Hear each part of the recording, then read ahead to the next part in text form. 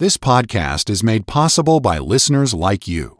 Please be sure to subscribe and share with friends and family. To help support this ministry, please visit walkwiththeking.org/donate. Thank you for listening. And hello, radio friends. How in the world are you? Everything going all right today? Well, I trust so, and if you by chance have struck a rough day, look up and say, Lord, see me through this one, and He will. For He hath said, I will never leave thee, never, that is, leave thee nor forsake thee. So you can trust your Lord. You and I have been walking around in the 6th chapter of the Gospel of John. We got into verse 63 the last time we got together, and I'd like to pick up there again, a verse that I learned as a child, and it stayed with me all through my life. It is the Spirit, Jesus said, it is the Spirit that quickeneth, maketh alive, in other words. The flesh profiteth nothing. The words that I speak unto you, they are spirit, and they are life. It is the Spirit that quickeneth. That means something's dead. The flesh profiteth nothing. That means the usual remedy won't work. The words that I speak unto you indicates that God has a revelation that means something in terms of life and death. They are spirit and they are life. Spirit has to do with the eternal portion of your nature, and life has to do with the quality of eternal life that God gives you through faith in the Lord Jesus Christ. That's the breakdown of that verse. It is the Spirit that quickeneth. The Holy Spirit of God makes the difference in people. God doesn't make you a different personality, but He takes the person that you are and shapes that personality, that body, those gifts, to meet His specifications. I used to be a garage man, as some of you know. The story of my life, Lawrence J. Pace introduced me one time by saying the story of his life is from grease pit to pulpit. Well, I suppose. Anyhow, I'm interested in things mechanical and in cars and all of that. Let's take an ordinary car that you get off the showroom floor. Now, it's a good automobile. There's nothing wrong with it. It's brand new. It's been well made and well engineered, but it has certain limitations. You're not going to be able to take it to the racetrack and do anything with it. You find that if you want to stop quickly, there are certain built-in limitations there. It will only stop at a certain rate of deceleration. You find that its responsiveness to side winds is pretty great, and if you have a strong side wind blowing, it tends to throw you about on the road. A lot of other things that you can notice about it. Brand new car, but there are some handicaps, some drawbacks, some things you wish were different.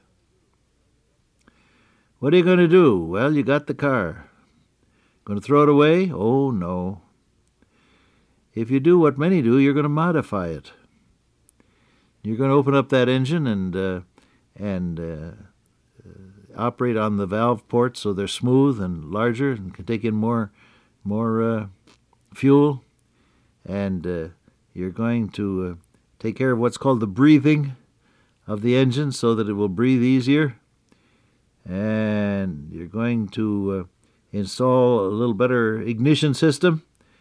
And then you're going to work on the brakes. You may put a different kind of brake lining or different brakes altogether on the car. And then you're going to a body shop and say, listen, I want this thing streamlined a little better. And the body shop person is going to add some different curves and different material to the car so as to make it more stable on the road. Put a spoiler on it, as they say, in the front and maybe in the back. Now, is it the same automobile? Basically it is, but it's been modified, and now it's got power. Now it's alive, and you step on the accelerator, and it fairly jumps out from under you. Well, it's a poor illustration, I suppose, but it's a garage man illustration of what the Holy Spirit of God can do with ordinary human clay. You, my friend, as you give yourself over to the blessed Spirit of God, will find yourself coming alive. And instead of what had been an old pedestrian tractor-like kind of a spiritual vehicle, you're going to be a spiritual race car, fit for the track, fit for the race. What makes the difference? It is the Spirit that quickeneth. The Holy Spirit of God takes the person that is you and transforms those abilities, those gifts, and even those handicaps. Paul said, most gladly, therefore, will I rather glory in my infirmities, that the power of Christ may rest upon me. God takes even your handicaps and makes them something for His glory. I'm glad that's so, aren't you? Now, all the other remedies are no good. Mark that down in the notebook of your mind. He says, the flesh profiteth nothing. And wrapped up in that phrase, the flesh, is everything that human nature can do to better itself. Operation Bootstrap, we call it. Lifting yourself by your own bootstraps, doing the best you can to be better and act better and accomplish more things. Says there's no markup in it. There's no profit in it. The flesh profiteth nothing, because after you've done your best, humanly without God, you are still without God. You see the idea? After you've done your best without God, you are still without God. And that then means that there isn't any spiritual life, any spiritual effectiveness, anything that is worthy of eternity.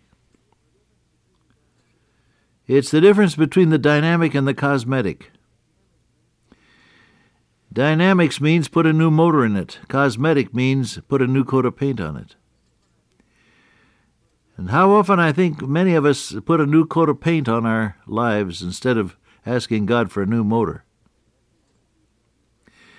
That figure of speech was used by Stuart Hamlin when he gave his testimony shortly after having been brought to Christ in our brother Billy Graham's 1949 meetings in Los Angeles.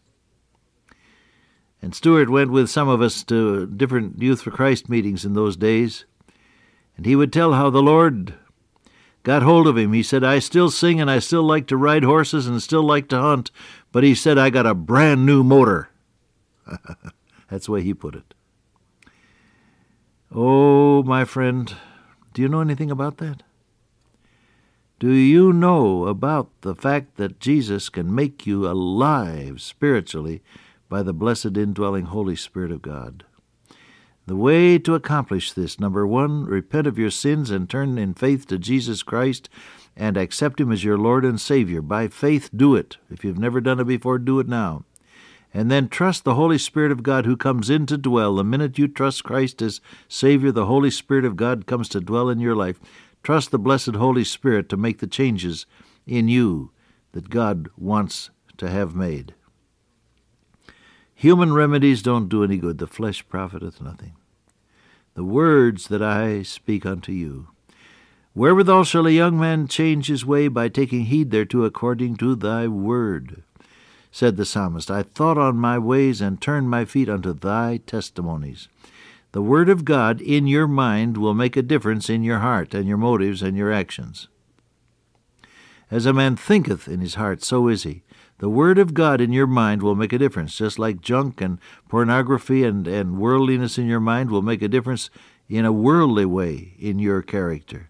So if you'll put in the word of God in your mind and heart, you'll find a difference. The words that I speak unto you, they are spirit. That has to do with the deathless, eternally viable part of your nature, and they are life. That has to do with eternal life, which God gives you. That's not a duration term, that's a quality term. It's a quality of life, eternal life.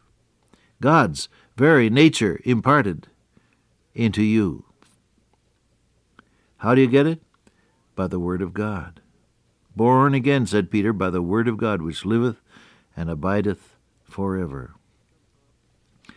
Would you give some thought to spending time with the Word of God in terms of letting it get into your heart and mind? Read it, meditate upon it, memorize some portion of it, and then share it with someone as soon as you can. That's the way to get the Word of God to work in your life. Well, we go on now in these verses. He said, "There are some of you that believe not, for Jesus knew from the beginning who they were that believed not and who should betray him." Jesus knew all the time that Judas was a fake and that he was a thief. The others didn't find it out till later. John, the beloved disciple, mentioned something about it in his gospel, that Judas was a thief and was treasurer of the group and helped himself from the common purse. This was known evidently to John, but the rest of the disciples didn't know it. It's possible to go through all the motions and still be a fake. Judas was among those who distributed the loaves and fishes at the miraculous feeding of the 5,000. Judas was there when they stopped by the roadside in answer to the cry of the blind men, "Jesus, thou Son of David, have mercy." He saw these miracles that Jesus did. He was there at the feast in the house of Simon the leper when they made a special feast for Lazarus who'd been raised from the dead. Judas was there. He went through all of the different experiences. It is possible, beloved, to go through the motions and yet not be right with God. I plead with you, don't be content with routine, with religious routine. Don't be content merely with church attendance and going through the various forms and rituals. These are all good. I believe in church membership, church attendance, Sunday school, and all the rest. I believe in that. I was a pastor full-time for 18 years. You know I believe in it. At the same time, what really counts, the basis of it all, is your personal relationship to Jesus. Don't be a religious fake. Judas was. Jesus knew that there were some that didn't believe. He knew who was going to betray him. And I have to tell you, God knows you today. He knows all about you. And if you are faking it, if you are simply going through the motions, you're not fooling God. This is the scary part about it. You don't fool God. He knows already. And he has it marked down. Oh, be real with God. Be honest with God. Be honest with God. Get down on your knees when you pray and just pour out your heart honestly to God. That's the really meaning of the word confess, Greek word homologeo, which means to agree with, say the same thing as. God already knows it. Agree with him. Tell him exactly what the score is and ask for his touch upon your life. He will answer. He will touch. He will cleanse. Well, we'll continue in John 6 the next time we get together. Dear Father in heaven, I pray that thou wouldst make us real with thee today. No phony, no fake religion, but real with God. I ask in Jesus' name, amen. Till I meet you once again by way of radio, walk with the King today and be a blessing.